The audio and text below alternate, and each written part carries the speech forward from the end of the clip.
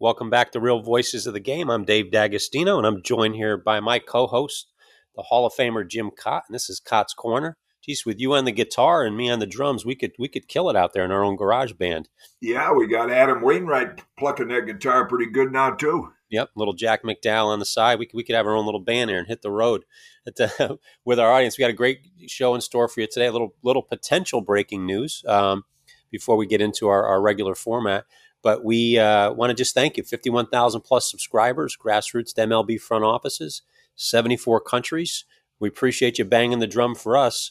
Helped us get onto iHeartRadio's podcast network. Make sure after the show, give Jim 5 stars, write some great comments there, because just like they do in baseball, we are constantly battling the analytics of the podcast world. We want to make sure iHeart knows they got a great product here. So give us that same support you gave us to get that cup of coffee in the bigs. We want to stay there. Jim, welcome back to your show. I know you got some interesting potential news for us. This could be groundbreaking stuff. I would think if it happens, because of the splash it would make, they will probably wait till after the World Series if it happens. But the rumor is that the San Francisco Giants may hire a female manager. I believe they've had one or two females that have been coaches in their organization. But, that's going to stir up the old dinosaurs from my era and say what's going on. But from personal experience, I have to say, with my late wife and my current wife, I've been married to two ladies who have exceptional leadership skills. And I think if any manager, male or female, would come in and start to hire coaches with a blend of major league playing experience plus the statistical expertise, that could set a precedent, and they could be successful. That'd be real groundbreaking territory for them. So we'll see if that actually comes to fruition. Yeah, and I think that's the case in a lot of these instances. The manager, of course, takes the fall when they don't do well, but surrounding leaders with the right people or giving them an opportunity to surround themselves with weaknesses that they may have, I think it's optimal for having success in that role. Yeah, they're not females, but we're going to see two managers who I think really follow that philosophy. They're going to hook up in the American League Championship Series, and that's Bruce Bochy and Dusty Baker. Yeah, you don't see them staring at iPads, and they hire coaches that they trust and delegate authority to, and they manage the old school way, and they've both been very successful. So there's no reason that a female with leadership skills couldn't do the same thing. Yeah, I thought about you with a couple of pitching moves that Bochy made. He left Cody Bradford in the game the other day, 3 innings of relief, which you never see anymore, and he let him work through some problems. They had a big lead, and it just allowed him to kind of work through it all.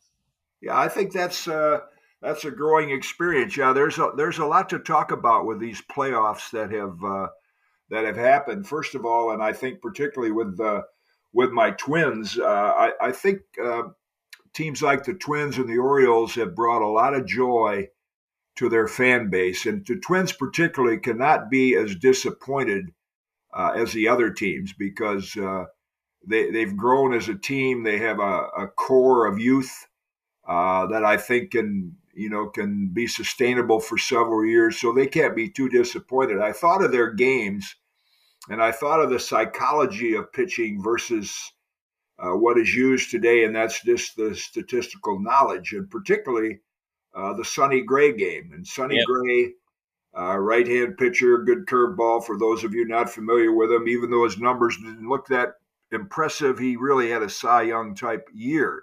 And Sonny has an excellent curveball. And he pitched a couple of dominant games with his curveball. But that game against the Astros, he was so predictable. And I think when you get late in the year and you've thrown that many breaking balls, it tends not to be as sharp. And the example I use of the old school psychology of pitching, which no surprise a pitcher like Greg Maddux would possess. So back in the 90s, when the only time you could see a game was on TBS nationally, and Greg is pitching for the Braves against the Giants in the Barry Bonds era. And they played in Atlanta, and he pitched very effectively with that great changeup that he had. Well, now the way the schedule worked out, 10 days later, you would be facing that same team in their park. So 2 starts later, he's pitching in San Francisco, and I'm watching it. It's an afternoon game. And all of a sudden, you could sense the San Francisco hitters are saying, okay, let's be alive for that changeup. He threw nothing but fastballs the first 3 innings, and they couldn't touch him. And that's how the psychology of pitching, the art of pitching works. Instead of just saying, all right, Sonny Gray's had a good curveball, and we're going to keep going to it. And they never think, those that haven't had pitching experience, they never think that maybe sort of using the opposite approach and the element of surprise might be very effective. And in Sonny's case, I felt bad for him. I think he gave up 7 hits, 2 home runs, and all on breaking balls. In fact, in general, a lot of the damaging hits in these playoff games have been on poorly executed breaking balls, because the scouting report will say, well, this guy's a good fastball hitter, so let's just keep throwing him breaking balls. But if you don't throw him a good one, you're going to pay the price. And we saw that so far in a lot of these playoff games. Yeah, I think your point is logical and well taken, especially in today's world where they're treating the game like a dividend. They're breaking it up into parts, trying to make it like this nicely fit puzzle. And if you can just read a data sheet, you can predict the behavior of what a pitcher is going to do more so than ever before. Yeah, I saw the shots in the dugout oftentimes, particularly the Twins games, and the pitching coach is looking at the iPad, which I'm sure there's information there. But when I was a pitching coach, I looked at the pitcher's motion. I looked at the way the hitters were fouling the ball off, were they late on his fastball? What does his motion look like? We didn't have all the high technology, but you could kind of tell with your eyes if he looked the same or not. So, and that's what I liked about Torey Lovullo. I mean, he's a manager that I think watches the game, and I love that what he did. I think we talked about it the last time playing Longoria, because of the heartbeat of the athlete and the stability of a veteran player. And it's refreshing to have managers looking at that part of it instead of all the technology that's out there. Yep, you hit a great phrase, and I just wrote it down before you said it. And my son Tanner had asked me, we were watching Dusty Baker, we were watching Bruce Bochy, and he asked me this simple but deep. He goes, "What are they doing right now?" And I said, "You know what? They're watching the game. They're Exactly. watching the game." And that's it sounds like a silly answer, like you're brushing them off, but nowadays that's rare, watching the game. That's what I learned in broadcasting, and I want to touch on that because I'm so disappointed in what's happening to the broadcast, the television business, is that it's really become talk radio with pictures. Nobody ever lets the game breathe, only because they're inundated with all these statistics. And truth be known, a lot of these percentages and statistics that are shown on TV, they're informing the gamblers of what kind of parlay bet to make, which they promote before the games. And I know I'd have my bosses back in the day say, "Hey, you never get criticized for saying too little. You get criticized for saying too much. Let the game breathe. There's pictures there. You can watch it." But I was so fortunate. I learned from experts like John Madden and Dick Stockton and Dick Enberg and Bill White and Madden in particular. I learned in the early days when as all new broadcasters do, you tend to, what am I going to do for 3 hours? So you have copious notes. And then you find out the best way to communicate the game to the viewer or the listener is just watch the game and see where the ball goes and what happens. And so it's good to see managers like Torey, and I think Dusty and Bruce Bochy would be in that category, do exactly that. Yeah. And the kind of the note on the broadcasting, I find myself more often than not now turning the volume down, and oftentimes not looking at the screen so much, because you're right. It's like talk radio with just pictures and stats blasted. Even when the pitcher batter combination, it gets distracting because and I don't want to get people triggered on this, but behind the catcher, it's usually rolling advertisements, and two out of 3 are gambling ones. I remember when those first came out, those signboards behind home plate, and I thought, what are they doing? That's got to be. In the early days, they were very distracting to the infielders, as you could relate to, because the ground balls were coming. Sometimes now they got to the rotating boards where they, I think during the pitch they can rotate them and black them out or something. But all that signage was very distracting to the infielders. That's what I loved about when my dad took me to my first games in 1946 at Briggs Stadium. I walked up that ramp and it was nothing but dark green background, green grass, and white uniforms. There was no signage whatsoever. And it really looked like a ballpark. And of Yeah. course, that's what Oh most yeah, that's parks as you're look describing. like. That's beautiful. Yeah. The hey, you put a point in our notes, and I want you to touch on it because it's important, I think, for our young pitchers, and obviously the major leaguers struggle with it too. But during a lot of the playoffs, I get text messages from a lot of our hosts. Mark Wiley, former pitching coordinator for the Rockies, was killing me on this, and it was 0-2 hits. How many 0-2 hits were given up during the playoffs so far, where the pitchers got the batter down, no balls, 2 strikes, and to him that's sacrilegious. Talk to that a little bit. I know you mentioned Joe Ryan, I think, as one. Well, Mark's exact. Of course, I know Mark from our Twins days, but he's exactly right. And I actually made a note in my notes about that. It particularly hurt the Twins pitchers because I think it was Caleb Thielbar who gave up that game winner to Abreu, but he had Alvarez 0-2, and the pitch was right out over the plate, and where he could extend his arms, he got a base hit, and it goes back to Sonny Gray as well. None of the Twins pitchers ever made the hitters look uncomfortable.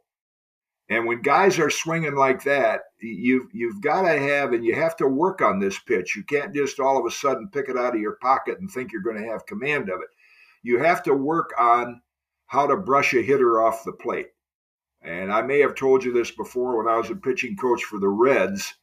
After batting practice, after a pitcher threw his batting practice session, he would come down to the bullpen. I'd have a catcher down there, and I would put a double-sided, double-flap helmet on, and I would stand up left-handed with my forearm level with the ground, so you could throw the ball right underneath in my armpit area. So I said, I want you to throw 5 pitches right here and make me move backwards, make me move my feet. And then I would do it right-handed.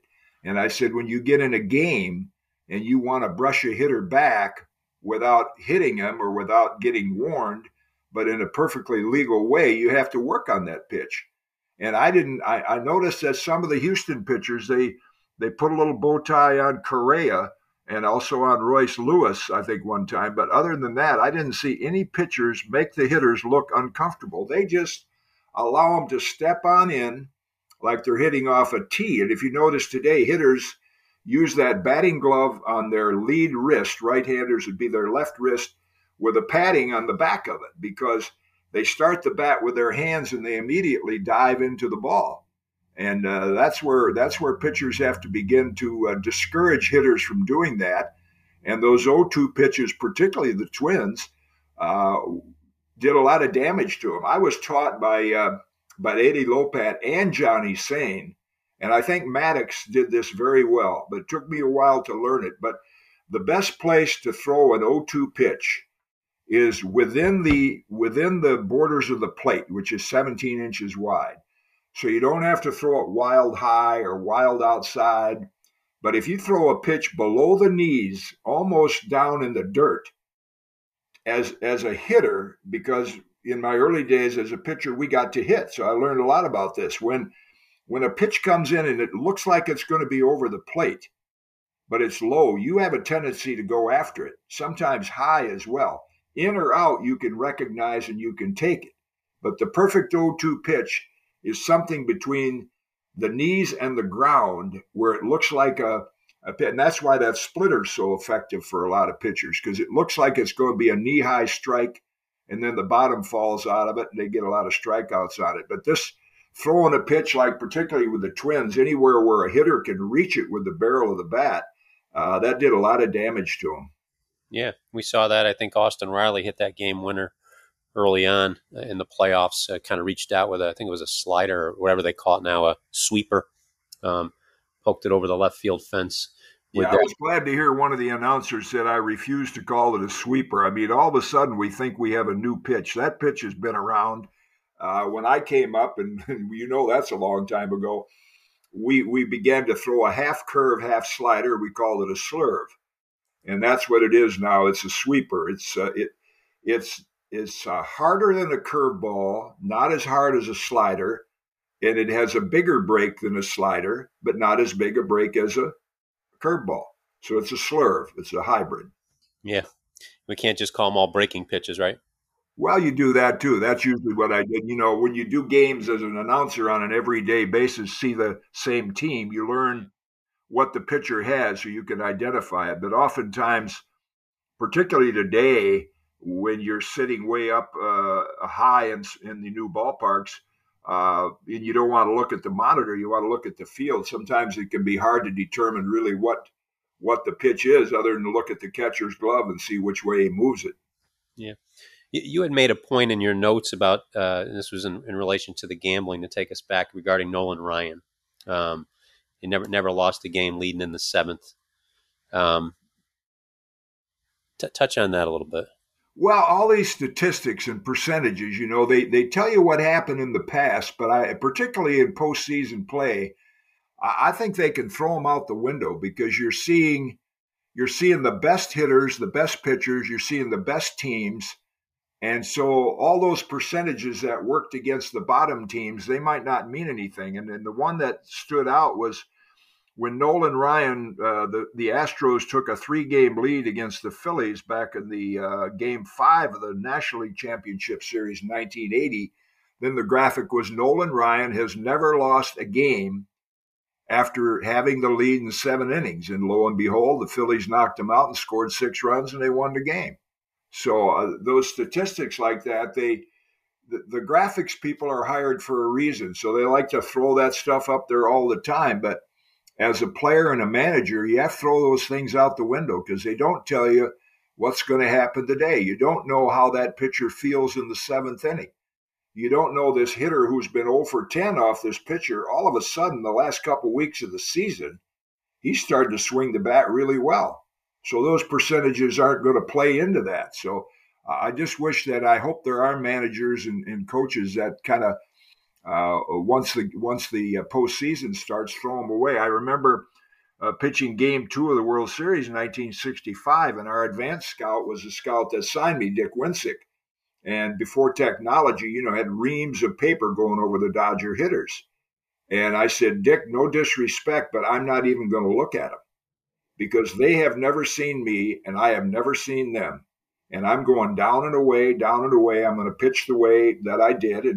And the first game worked very well. Actually, the damaging hit in Game 7, which Lou Johnson hooked it off the fair pole, was a fairly decent pitch outside corner, and he just ambushed me. He dove out there and hooked it. I should have knocked him down before that, but I didn't. So I think you have to go with what your strength is and not pay attention to all those reports. Yeah, and I think you're right. It's attributed obviously to the wave of analytics and the wave of gambling in our game right now. You made a great point, and it kind of goes along with the theme here that usually the AL East is everybody's talking about them in the playoffs. It's usually the Yankees, the Red Sox, the Rays, rarely the Orioles, but now the Orioles had won their 100. They're the dominant team and have that reputation for being a powerhouse. Not so much in this case in this postseason. No, we were talking about that actually yesterday out on the golf course about how for years, it's the beast of the East, the American League East, the strongest division, you know, in baseball. Well, the American League East was 0-7 in postseason play. Toronto gets beat by the Twins. Texas beats the Orioles. And who else was in there? The Diamondbacks, of course, beat the Dodgers. That's 2 West teams, but somebody else in the East, the Rays, the Orioles, And the Jays. and the Jays. Yeah, they all went 0 for 7. So I think we have to respect those 2 teams in the West, and of course now we're learning to respect. I recorded and watched this morning when I got up the Diamondbacks beating the Dodgers, and all of a sudden there's a team that's going to get some recognition with a lot of names that none of us are very familiar with. But they're coming out of the National League West. Yeah. How about that? I know you mentioned Longoria.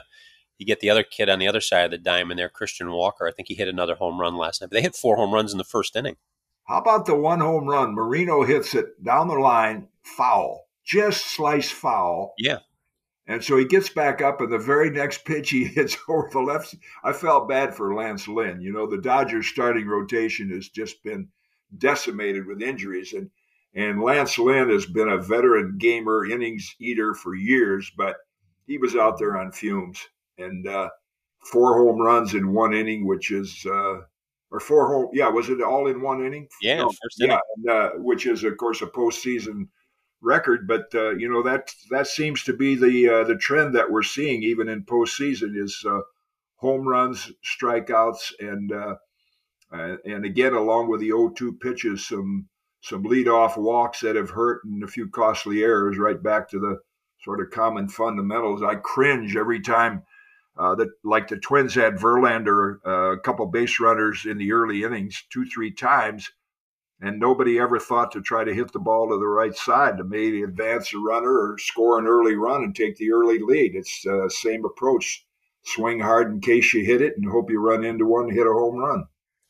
Yeah, every now and then you get to see a little bit of movement with that ball. I saw Altuve lead off the game with a bunt single the other day, and got real excited about that. I actually caught it and was able to record it and put it on Facebook. I was going to ask your opinion of, and I don't know how much you've been able to watch him, but the Rangers have a young kid, Evan Carter, playing left field, lefty hitter. When I did some research on his background, he appears nowhere on any perfect game. Nothing against perfect game, but nowhere in any perfect game ranking system. Not in the country, not in his region, not in his state. Doesn't appear anywhere on Baseball America's top 500 when he was coming out into the pro ranks. Here's a kid who's 20. I think he's 20 years old, maybe 21, starting in left field in the postseason for Bruce Bochy. So, how do you explain that?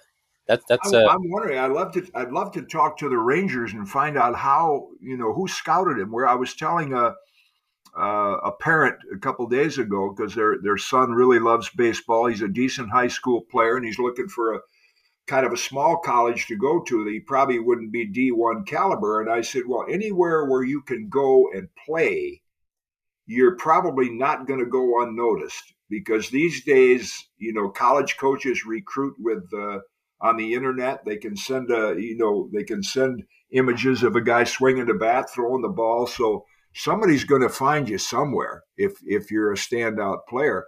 And I don't know how the Rangers found him, but he reminds me a little bit, I think, of is it Corbin Carroll with the Diamondbacks? Yeah, center fielder. Is that left fielder? Yeah, they're not all about lift and launch. They look like they're hit the ball where it's pitched, and he probably hasn't been Carter probably hasn't been contaminated yet with the driveline influences of try to hit it harder and try to bulk up and launch it. So it's refreshing to see. Yeah, he was discovered. I think his coach had played minor league baseball and was operating like the old school bird dog scout, which don't exist anymore. Where he knew his area well, knew the makeup of the kid, which is what the what you would call, I guess, the bird doggers. That was their value. They knew the makeup of a kid because they were watching the same area, small area, for years, and made a phone call and said, "Here's a kid that can play," and and they took a shot on him, and he could play. And it goes back to the phrase you said with the managers, the Bochis, the Dusty Bakers. How did they find him? They watched the game. That's it. Well, you use that term, and I'm sure a lot of fans today have not heard it before, bird dog, but that was common use when I was say a teenager. They'd say, "Oh, there's a scout at the game that he's a bird dog for the Braves or something." Bird dog means he will look at a player and he'll make a call and pass it on to the regional scout or something, and then they'll have a cross checker come in and look at the guy, and that's how players get discovered. Yeah, you've got the associate scout, I guess that would be the technical term for it, if they existed now, and then the area scout, then the cross checkers, and Yeah, bird doggers were around when I was playing too. They were, to me, they were the king of the area. They were your way out. They were your way to, that was your conduit. It's unfortunate that they've kind of gone by the wayside, but that's how Evan Carter Yeah, got. this isn't a bird dog guy, but that's why I think one of my favorite baseball movies is Trouble with the Curve with Clint Eastwood. Yeah, I don't know if you've seen that, but I did. that's just a great example of high technology versus old school that could recognize immediately that this so-called stud number one pick couldn't hit the curveball. Yep. So he just found that out by watching, and he I didn't think need he heard any. it. He said he could hear it. Yeah, right. Yeah, yeah. I love that movie. Yeah, it's a good one. I enjoy that as well. When they come into his apartment, he's got the stacks of newspapers. That's how you found stats Right. back in the time. And well, that's good. As far as the disparity between the AL East and the West, anybody catch your eye other than what we've talked about? And then if not, what about the NL? What's your thoughts on them? Well, I think it's going to be interesting. The Phillies are doing what they did last year. They got a little. I don't know if Strider's. I think he's going to be a little tougher in the start tonight than he was. But boy, Philly's got a lot of energy going in that ballpark, and they've got a lot of weapons 1 through 9. So it wouldn't surprise me to see him win again. And then, how unusual would that be to see the Diamondbacks and the Phillies, and then you have the Rangers and the Houston, which Houston is no surprise. I've told all my Twins fans, I said, look, beating Houston will be tougher than winning the World Series because these guys are seasoned, they're experienced, they're talented, and big games don't bother them because they're in there every October. So they're by far the most seasoned, and I think the team you'd favor the most. But how unusual it would be, and the networks would cringe if all of a sudden they had the Rangers and the Diamondbacks in the World Series. Oh, I know they Yeah, would, but it would certainly be good baseball. And you did call that before the season was over. You said if the Astros do get in, because we're going right down the wire whether or not they were going to get in. yeah, That they were going to be the team to beat on that side. And I can't turn away from Philadelphia watching them play. yeah. Just love the way they go about it. Real Muto to me is, if a young kid's trying to watch how to catch, that's an athlete behind the plate. Yeah, he was well. He was. He was. I think the quarterback was quarterback at Oklahoma. He was a very good football player, but he was also in high school. He was a shortstop. Oh, okay, yeah. I can't remember I'll have to remember who the scout was that told me the story. But when they went to go watch him play, they went to go watch him as a shortstop. And that game, I guess whoever the catcher was normally they had an injury, so he had to pitch. He was their next pitcher. So they had JT behind the plate, and they apologized to the scout, the high school coach, saying, I know you came to watch him play shortstop, but we have to have him catch today. And the scout called back to the front office and said, I think we found our catcher. Don't tell anybody. And they ended up drafting him high first round as a catcher instead of a shortstop. And nobody else Yeah, saw it. those are cool stories. And that's again where those scouts. A couple examples. I remember when Terry Ryan was the farm director for the Minnesota Twins, and he went scouting Texas A&M, and they had a really good infielder named Scott Livingstone who ended up drafted by the Tigers, and then Chuck Knobloch was kind of an all-purpose player. He was playing center field for Texas A&M, and Terry came back and he said, I just found our second baseman, our number one draft pick. And I said, oh, it's going to be Scott Livingstone, because Chuck Knobloch was not the profile of today's athlete. He wasn't 6'3", 220.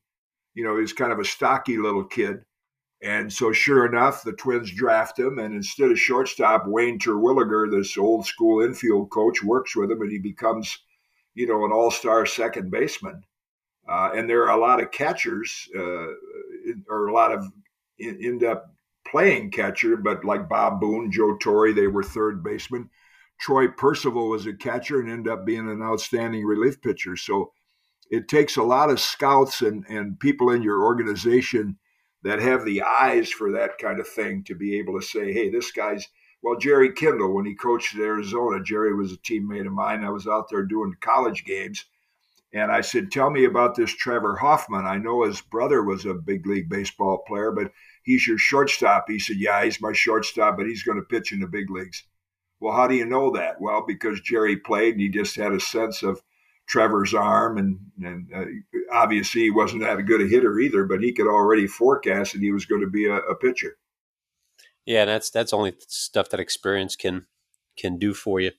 With the playoffs itself, I know you had written some notes, and you're phenomenal about not second guessing pitchers, because as you say, you don't know unless you're out there on the mound what pitch you're going to throw. Because I've tried to get you on that a couple times, asking your opinion because I want to know it, but you always go back to that, and I think that's the true nature of a pitcher that you have. But there was that Riley home run. I think it was with Realmuto. What do you call it? A breaking pitch or a slider? Yeah, yeah. Take us through that. Well, I think that was an example of a poorly thrown breaking ball. And I think I couldn't second guess JT Realmuto on that one because I really think I'm trying to think who threw was it that wasn't Wheeler. I'm trying to think who that pitcher was that threw it later in the game. Wasn't Hoffman, was it? Yes, it was Hoffman. It was Hoffman.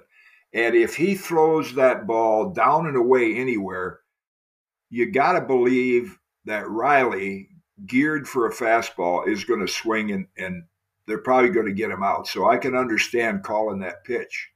Normally, you don't want to get beat on a breaking ball when you can throw the ball 98 miles an hour. But I think that was just an example of there's nothing wrong with the call, but the pitcher didn't execute the pitch. And that's what we're seeing in a lot of these playoff games because some of these pitchers have gone to the mound in today's world where 150 innings is a lot of innings. And every pitch is thrown with a lot of, swing and miss behind it that at this time of the year, those breaking balls may not be quite as sharp. That's why the Twins had a bit of an advantage. They brought Chris Paddock in last night, and they have to be encouraged that this guy could be a major factor in their plans for next year. He was a pitcher that was with the Padres and underwent surgery, but the Twins went ahead and signed him and gave him some pretty good money just to rehab this year. But he looked like the real deal last night for 2 and a fraction innings because he's fresh. He hadn't been used during the year. Yeah, he was a flamethrower back with San Diego. It was good to see him back. And you called that too before. You thought that could possibly give the Twins an advantage, having 2 guys come in that hadn't pitched a lot or at all this year. That may be a little rusty. I thought, when I saw Rocco, of course, I'm a big Joe Ryan fan. I'm close to Joe, and I text with him a lot. And I think he was relishing the opportunity to pitch a big game last night. And then after 2 innings, Rocco took him out. But what I liked is there was a shot of Rocco going over to him, Rocco Baldelli, the manager of the Twins, going over to him, tapping him on the shoulder. And he probably said what Torey Lovello did to his starter. He said, I know I'm kind of mistreating you here. You want to stay in the game, but here's our plan for right now. So I think what Rocco told Joe, nothing personal. You're throwing the ball well, but they had 3 left-hand hitters out of the 4 coming up. And Theo Barr's been good. Unfortunately, the leadoff guy got on. And then this stupid rule that exists that I hope they do away with, you have to stay in there for 3 hitters. So he had to face Abreu. And he got one out over the plate, and Abreu hit the game-winning home run. I think without that rule, Rocco probably would have brought in a right-hander, and he'd already used Stewart. So he was playing it like a bullpen game to be able to win game 4. So it was nice of him to explain to Joe Ryan why he did that. Because, if you're a starter and during the day you're pumped up, wow, I'm going to pitch game 4. I got a chance to keep us in the series. And then all of a sudden after 2 innings, they come over and say you're done. That can be a little deflating. But I think pitchers today understand that because the game is operated a lot differently than it was years ago. Yeah, we've talked about it during the regular season with pitchers. I think it was Blake Snell took himself out of a game, and another pitcher, I can't remember who it was, spoke about it was a manager should have taken me out. But we saw Jordan Montgomery battle Bruce Bochy. I think he had already pitched 7. This was early in the playoffs. They showed the camera them too. He was battling him. He didn't want to come out of the game. He wanted to stay in. went right Yeah, after it the was dugout. George Kirby with Seattle. He thought that, Yes. well, I shouldn't have been in there, but that's just the way that pitchers are trained and raised now. And we scoff at it, those of us that played in this previous era, but we didn't grow up like these kids did. We weren't coached and trained like these. It was a whole different, like, laws of survival. You had to get out there and pitch because if you didn't, somebody else going to take your job. Yeah. Nowadays, with the security of a nice financial contract, and you want to pay attention to not injuring your arm. So the tendency is, well, I've kind of had enough now. It's time for me to come out. We just never thought that way. But if I were raised in today's climate, maybe I'd think the same way. I would hope not. I'd have to say I'm glad I played when I did, and I wouldn't enjoy playing with the way the game is operated today versus the way we played in the 60s and the 70s. Yeah. Well, I wrote down the pattern that you talked about throughout this show, and it should be a telltale for all pitchers out there: a leadoff walk, an error, and then a poor breaking pitch. That's disaster in any realm. So, and I think if kids watch that, watch how bad leadoff walks turn into problems. And then infielders got to be fundamental behind. You brought up an infield point that I noticed it as well. These infielders taking throws from catchers on steals way in front of the base. Oh my goodness. I know catchers would just be screaming at infielders that stay back on the bag. And I noticed that with Albies, I think, on the one. He's like 3 feet in front of the bag. Then you catch it and you have to reach back. And I'm sure you were trained. And one of the best I've ever seen at it was the late Gene Michael. Stick would straddle the bag and he would wait for the throw to come to him and he could just drop the tag Drop right it, on the yeah. runner. Drop it in, drop it out, because it takes less Right. time. Yeah, It and takes time I don't know if they don't teach that, but it frustrates catchers to have, and the reason the infielders are doing it, I'm sure, is to avoid contact. Yeah, but the part about infielders nowadays, like when you talk Stick Michael, there were no contact rules then. I mean, they could come in cleats up, knees up, barrel you over. Nowadays, the infielders are so protected. You would think, I mean, what do they have to lose to straddle the bag? They're not going to get hit. Right. They can't. It's impossible. It's gosh, the guy would be suspended for a week probably. Yeah, if they straddled the bag and waited, and the guy slid into him, they'd call him out, and you're right, they'd That's right. probably put him on the suspended list for a few days. Yeah, That's right. Yeah, that was Little League 101 right there. You catch the ball, straddle the bag, and it's just that quick with the backside of your glove. So you're not exposing the baseball to the base runner so they can kick it out. But boom, you right to the front of the bag. That's where he's going. It's just like you teach a first baseman. Don't sweep yeah. the runner. Where's he going? Just drop it in front of the bag. It's Well, like and from being a former infielder, I mean, like I saw Wayne Terwilliger, and during my career with coaches that were veterans and weren't particularly outstanding players in the major leagues, but boy, they could teach infielders how to get that tag in and out of there. And actually, before replay, you steal a lot of outs that way. oh yeah, I'm not even sure I ever tagged anybody, Jim. Right. And it's kind of in the days when the double play was made, and it was kind of the phantom where the second baseman oftentimes didn't even have his foot on the bag when he made the pivot. But nowadays with replay, of course, you're not going to get by with that. Oh yeah, the area play they'd call it with Yeah. that. But not in the other part with the fundamentals. I mentioned JT Realmuto, but there's some good catchers in the postseason. I'm having, and again, I watched all the games with my son Tanner, but watching the one knee stuff is still not going away, even with runners on base. It's driving me crazy. But I saw a stat put up on the board, and it said I think JT Realmuto had the best pop time in Major League Baseball. And at the same time they showed it, I pulled up a random perfect game event where they post pop times for 14 and 15-year-olds.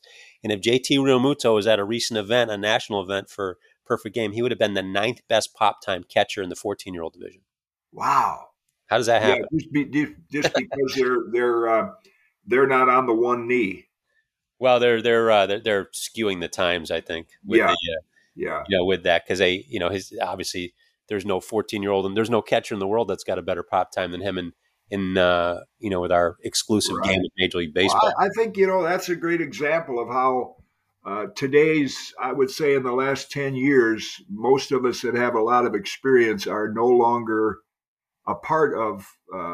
Hey, this is the way we did it. We're no longer a part of that, because when I run into Johnny Bench and Phil Roof and Bob Boone and all my catchers from yesteryear, that all just say, "What in the world are they doing on one knee?" But the current coaches must see some value in it because they're teaching everybody to do it. Oh, it's a trickle down too. It's all the way down to the youth level, and it's hard to argue against the validity of it because anybody that's teaching it just points to our, the greatest league in the world, which is Major League Baseball, to say, well, they're doing it. Yeah. And that becomes validation for parents and kids. But I mean, like you said, all they got to do is watch the game. If they watch the game and they'll see runners advancing for no reason. They'll see slower pop times. They'll see inaccurate throwing, poor receiving. The kid from the Twins, Kepler, even the strikeout last night, the last pitch of the game.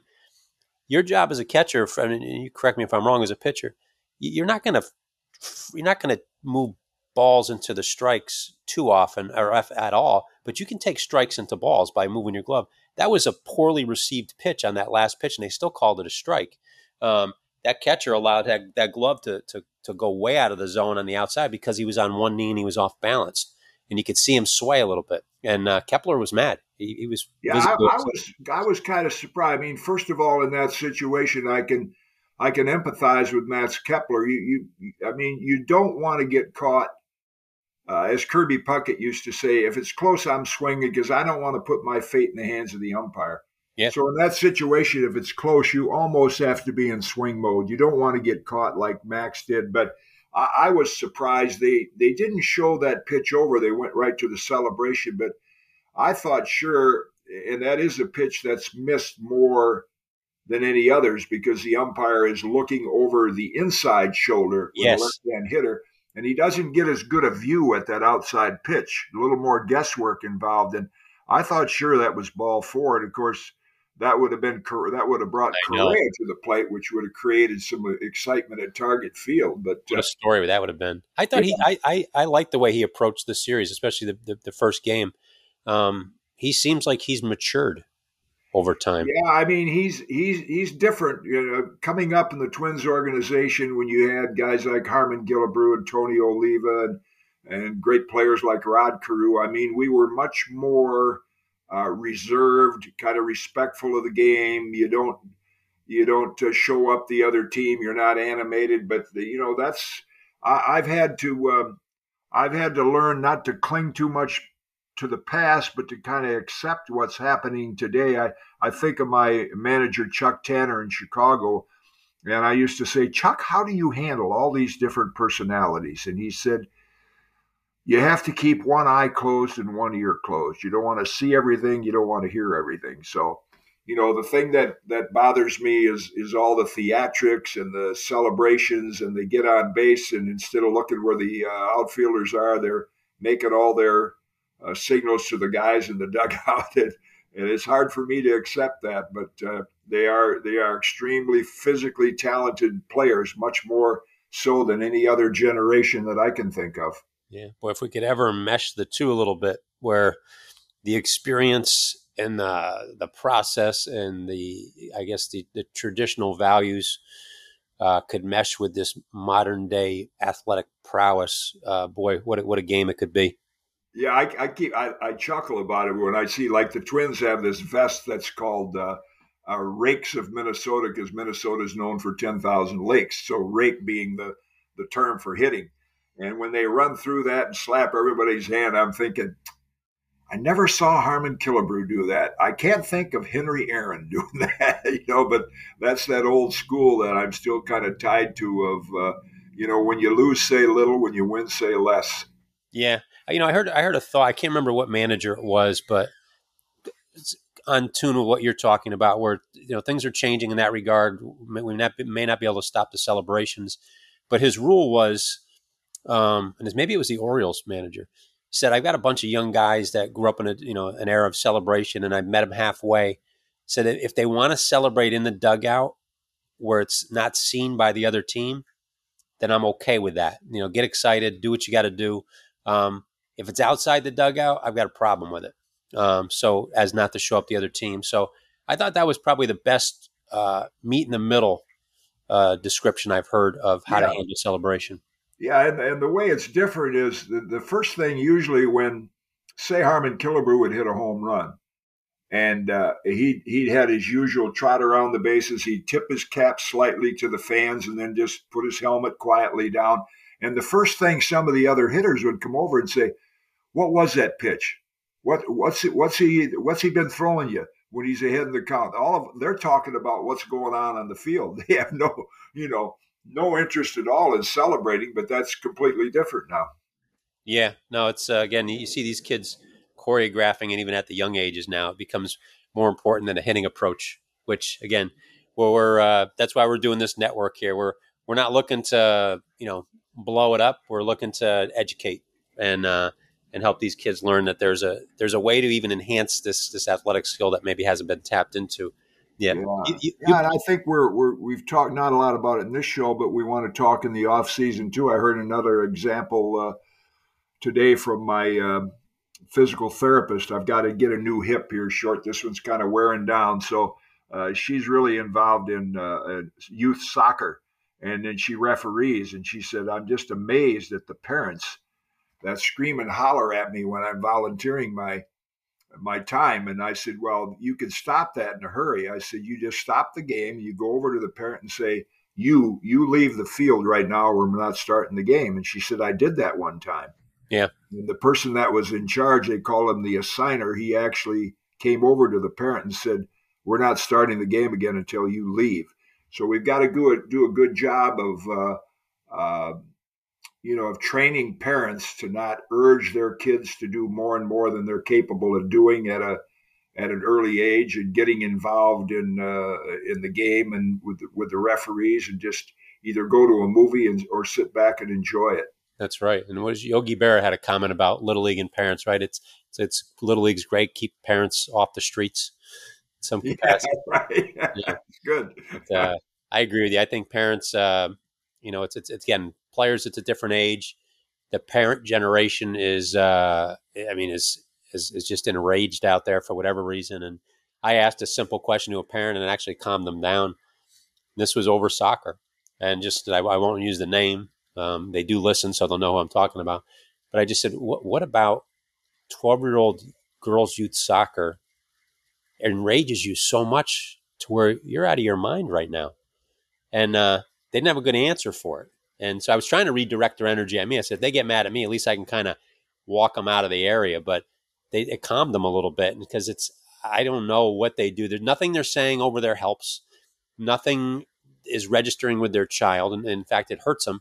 And it makes the game about something other than the kid, which it should be about, to have fun and enjoy it. So I love your idea. Go see a movie. We should get a movie to help sponsor the show. We'll give free tickets to parents at Yeah, certain. we'll have a drive-in movie at the Little League complex. Oh, that'd be awesome. I miss the drive-ins. Well, you take it even to the injury factor, like some Kelly, who is my physical therapist, was saying her mother was on her about, she's a ballet dancer, but also she was playing another sport, and her mother kept pushing her to, I think it was in soccer, to work harder there. She said, "I didn't want to do that. I just wanted to dance. Yeah, I'm doing it for her benefit." And what's happening by parents that do push their kids at a young age. And one of my friends, orthopedic surgeon David Alchek, told me years ago that a lot of his patients are these young girls that are playing soccer and lacrosse with ankle injuries, because their body is not mature yet. The bones and muscles haven't fused, and they're having a lot of ankle injuries from all those stop and start and quick turns at too young an age. yeah. And that's one of the first things. We have Sal Marinello, who's one of our podcast hosts, who's a performance coach, and he talks about the one of the first tests he does is ankle foot mobility, and Yeah, the simple deep squat. Putting a kid in a deep squat right now, all the way down, they can't do it nowadays, because a lot of it's because of the lifestyle, the sitting at the computer, the poor posture, and again, the ones that are being pushed like this young lady was. They're trying to train these kids like they're adults, and right. they can't do it physically, emotionally. I mean, it's just we need to take a deep breath and start over. I think. Yeah, that's for sure. It's a tough and steep hill to climb. I know I mentioned before Rick Porcello, who will be back in the country soon, and he's going to start a company. I'm trying to get Jim Tomey to hook up with him, and my friend John Stuper, who coached at Yale, and he wants to form a company of a doctor, a nutritionist, a physical therapist, trainers, coaches for for 12 and 13-year-olds to train properly and train the parents to treat their kids properly so that we don't have so many injuries before these kids ever get a chance to start. I mean, I'm so grateful when I look back on the fact that I was like 5'10", 165 graduating from high school. And after my first year of pro ball, the manager said, well, kid, if you come up with a fastball, you got a chance, because I didn't really fill out and mature till I was like 19 years old. And then I picked up the power and the speed after that. But if you're forced to do that when you're only 15 or 16 and not physically big enough to do it, you're going to suffer some injury. No, I think it's great advice, and I like what Rick's trying to do too. I encourage you to keep encouraging him. I'm actually getting pulled out to do a lot of speaking engagements on two fronts right now. Part of them because of our podcast, but part because I tend to open my mouth about these topics outside the podcast too. Is the question I get asked the most is, there's all these gurus out there. How do you tell the difference? And I've asked on all of our 300 plus shows with some of the best minds in baseball, even they struggle with it right now, trying to articulate it. And I've got a method, I've got a way that parents can individualize. So I'm going to be out there speaking on that topic a ton. If people need to reach me, by all means, I'll go anywhere, speak to anybody about it. And the other one is training parents. Forget about training kids, Yeah, training parents on how to. Those are the two big topics I'll be speaking at starting in November.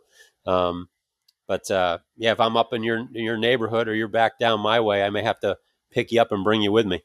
yeah, that'd be great. I think it's a great topic. I mean, I don't know if we'll ever, maybe in my lifetime, particularly not, but I don't know if we'll be able to kind of get the trend going in the opposite direction. But I'd sure love to see it happen, because there's so many talented young kids out there that maybe don't reach the benchmarks that college recruiters and coaches want. You don't throw hard enough, you don't hit the golf ball far enough, etc.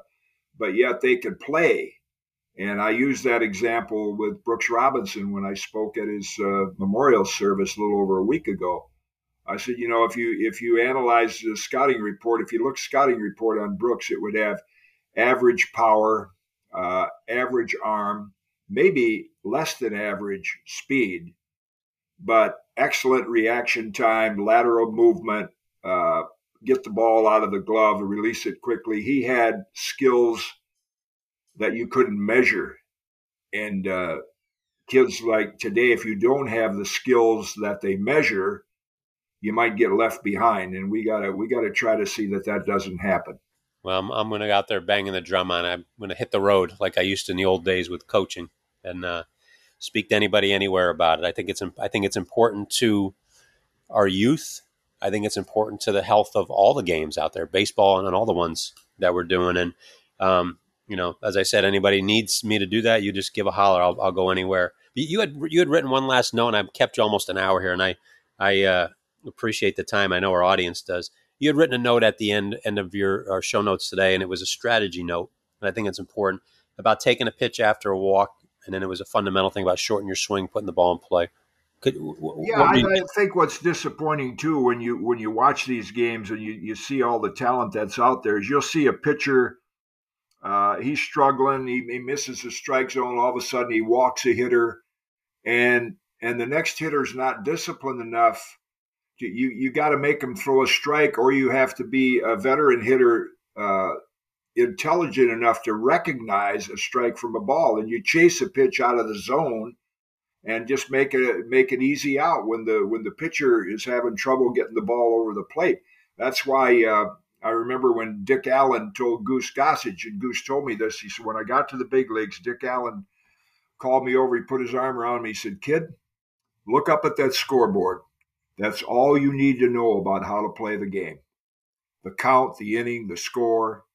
And so that taking a pitch is one thing, and then when a pitcher's blowing the ball by you and you have to hit a ball to the other way, nobody seems to want to shorten up their swing and just hit it the other way. And I refer to Dick Allen, who was one of the great hitters and power hitters in baseball. But if there's a man on second base and nobody out, he is going to find a way to hit a ground ball to the right side and advance the runner by shortening up his swing. And that is either not taught or it's just ignored today, and they don't believe it's helpful.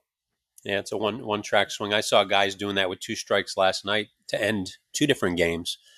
And, 2 strikes is a total different approach than when you're ahead in the count. And I encourage all young kids out there. We take, and I'll be overthrowing BP to my 2 boys today.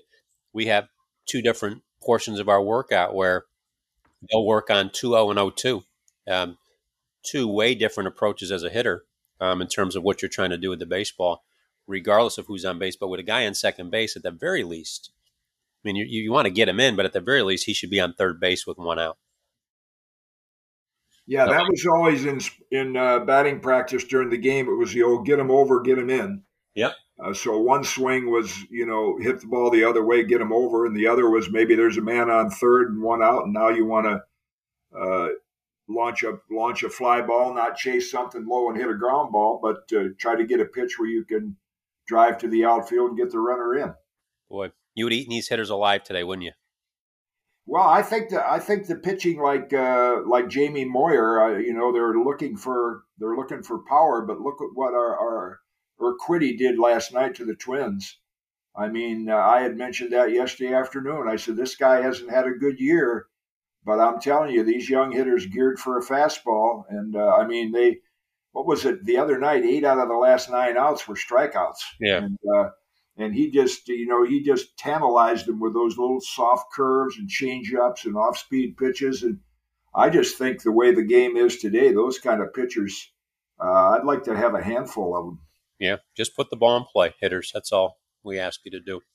Well, Jim, how do you want to leave the audience today? It was a great show, almost an hour today, filled with tons of information, including potential breaking news with San Francisco possibly hiring the first female manager. You never know. Yeah, I just think it's going to be interesting to see, the psychology of Game 4. Braves have Strider going, and Rob Thompson's not going to bring Wheeler back. He's going to save him for Game 5, but that means they'd have to go to Atlanta and play it. So to me, this is the final game of the series for the Phillies. They need to treat this like they have to win this game. I think if they go back to Atlanta, even with Wheeler pitching, I would favor the Braves in that one.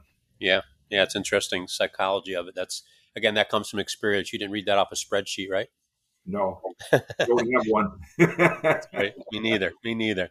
Well, great show today. Again, episode 314 for our network. But Kaat's Korner always delivers for our group out there. We'll be back next week with you. We'll keep an eye on that breaking news. Like you said, probably if they do, it won't interfere with the World Series and, maybe announce it when it's over. But certainly worth paying attention to. To our audience, 51,000 plus, thanks for your support. 74 countries, grassroots to MLB front offices, all paying attention. Helped us get on iHeartRadio's powerful podcast network. We appreciate that. You can still get us on Apple, Amazon, Spotify, or Stitcher, but make sure you do get on iHeart. Let them know that they made the right choice, giving us our cup of coffee in the bigs. And like that pesky hitter that won't strike out, we're not going anywhere. We're going to keep delivering every week. And special thanks to you, Jim, for what you do every week for the network. And hopefully the hip is better. And then wish you a great weekend and enjoy watching the games. All right, you as well, Dave. Always enjoyable. Me too.